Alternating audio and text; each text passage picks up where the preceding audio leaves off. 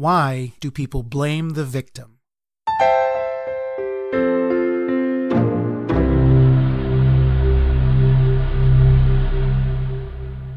You're listening to Psychology in 10 Minutes. I'm David B. Feldman. Virtually anyone who has survived sexual assault or experienced sexual harassment knows just how painful victim blaming can be. Survivors are often asked what they were wearing, what they did to encourage the perpetrator, or even why they didn't fight back more. Despite the recent rise of the Me Too movement, victim blaming remains a tenacious problem. In fact, it may be more tenacious than any of us ever imagined. That's because the tendency to blame the victim may be programmed into the human mind at a very basic level. Ask yourself if you've ever wondered whether the victims of a crime or an accident had done something to set themselves up for their tragedy. Victim blaming doesn't have to involve accusing survivors of directly causing their own misfortune. It can involve the seemingly harmless thought that you would have been more careful, implying that the tragedy was at least partially their own fault. This came home to me when my neighbor's house was burglarized, and I found myself tempted to blame him for it. Given that the crime occurred in broad daylight, I initially was convinced that he must have done something to invite it. Perhaps he had made enemies. Perhaps the burglary was intentionally targeted at him. Maybe he simply hadn't taken proper precautions to protect his home. Maybe he had left the door unlocked. The really embarrassing thing to me personally was the more I was able to convince myself that the burglary must have been his own fault, the safer I felt. If the burglary was his fault, then it meant my house was still safe. Our tendency to blame the victim shouldn't be something we're proud of course. It marginalizes the survivor, minimizes the criminal act, and makes people less likely to come forward and report what has happened to them. For these reasons, it's important for all of us to understand the psychological roots of victim blaming so we can help prevent it.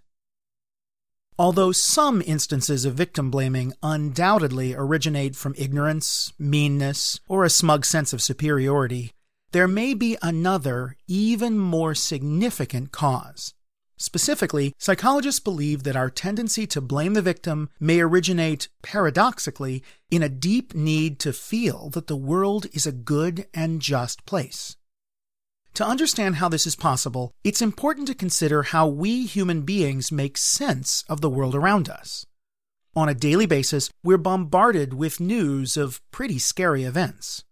A brief perusal of virtually any day's top news stories reveals a menagerie of shootings, terrorist attacks, and war, not to mention burglaries, accidents, and personal crimes.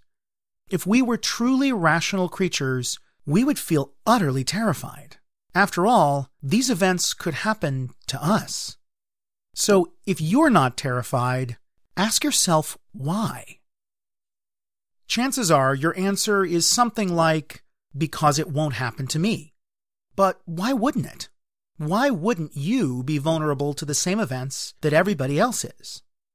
According to University of Massachusetts psychologist Ronnie Janoff-Bullman, we're able to so easily believe in our personal invulnerability because of something she calls our positive assumptive worldview. On some level, most of us believe that the world is basically good, that good things happen to good people, and that we, fortunately, are good people. In other words, we believe the world is generally a just and fair place. Most of us internalize these beliefs at an early age, at about the same time we learn to believe in Santa Claus and the Tooth Fairy.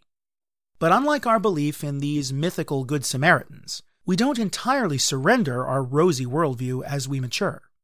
We're not stupid, of course.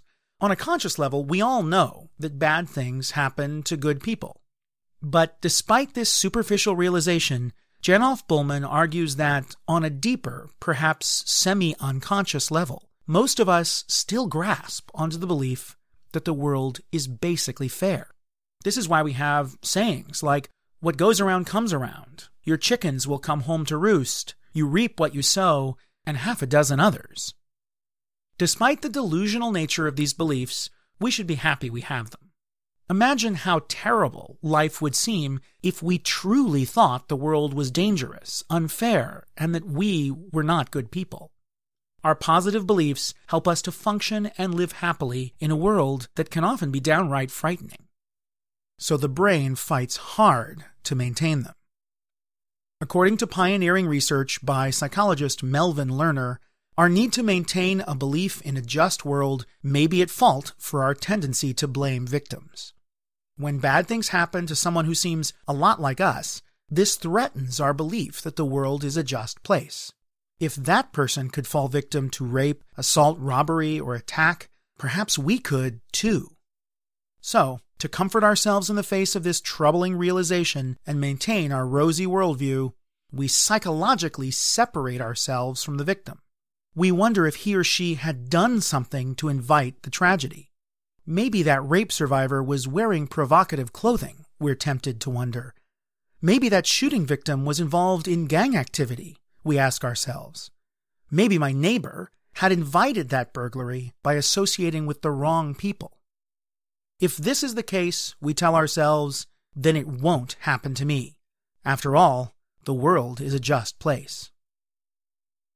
This isn't simply speculation. In a classic experiment published in the Psychological Bulletin, Lerner and his colleague Carolyn Simmons provided evidence for this explanation of victim blaming. In their study, a large sample of women were asked to watch through a video monitor as another person received a series of apparently painful electrical shocks. The women believed they were observing an experiment in human learning, in which the person on the screen was receiving the shocks as punishment for her errors on a word memorization task. Although they were led to believe that the victim was another participant like themselves, the person was actually an actor, so nobody was really harmed in the experiment. Not surprisingly, all the participants were initially very upset by the victim's suffering. But this is where the experiment gets a bit more complicated. Some participants were offered the opportunity to compensate the victim by voting to stop punishing her errors with shocks, instead rewarding her with money when she got the answers right. That is, they were given the opportunity to restore justice to the situation, to make the world good again.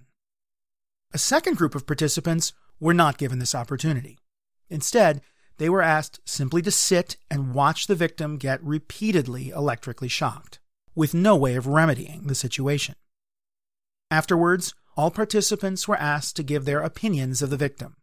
The results revealed striking differences between the two groups. Those who were given the chance to restore justice said they saw the victim as a good person.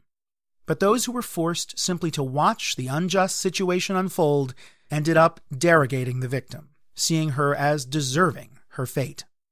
In other words, because they weren't able to actually bring about justice, they protected their view that the world was a fair place by coming to believe that the victim must somehow not be a good person.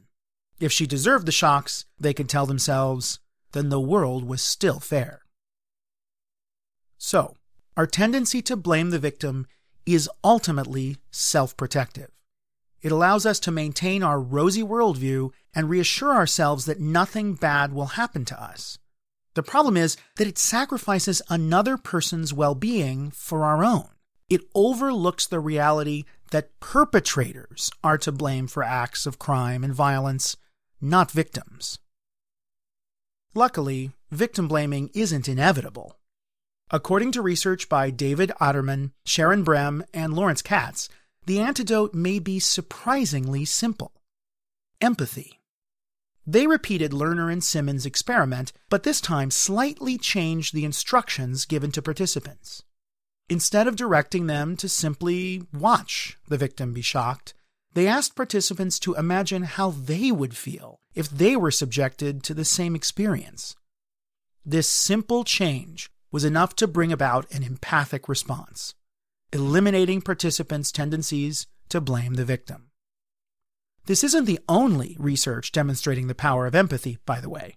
In a study published in the journal Sex Roles, college students completed a series of psychological tests measuring, among other things, their levels of empathy.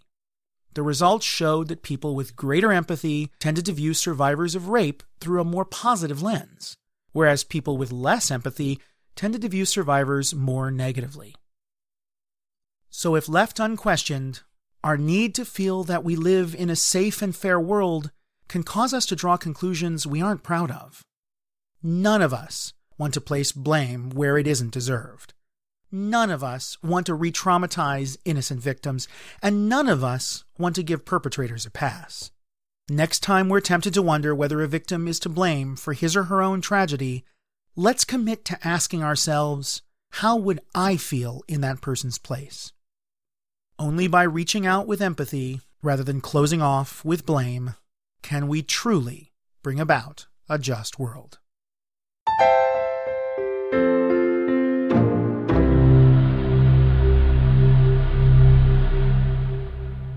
And that was Psychology in 10 Minutes. If you found this episode thought-provoking, consider subscribing to the podcast and liking our Facebook page. It can be found at facebook.com/psychology in 10 minutes. That's psychology in 10 minutes. I look forward to seeing you there. Thanks for listening.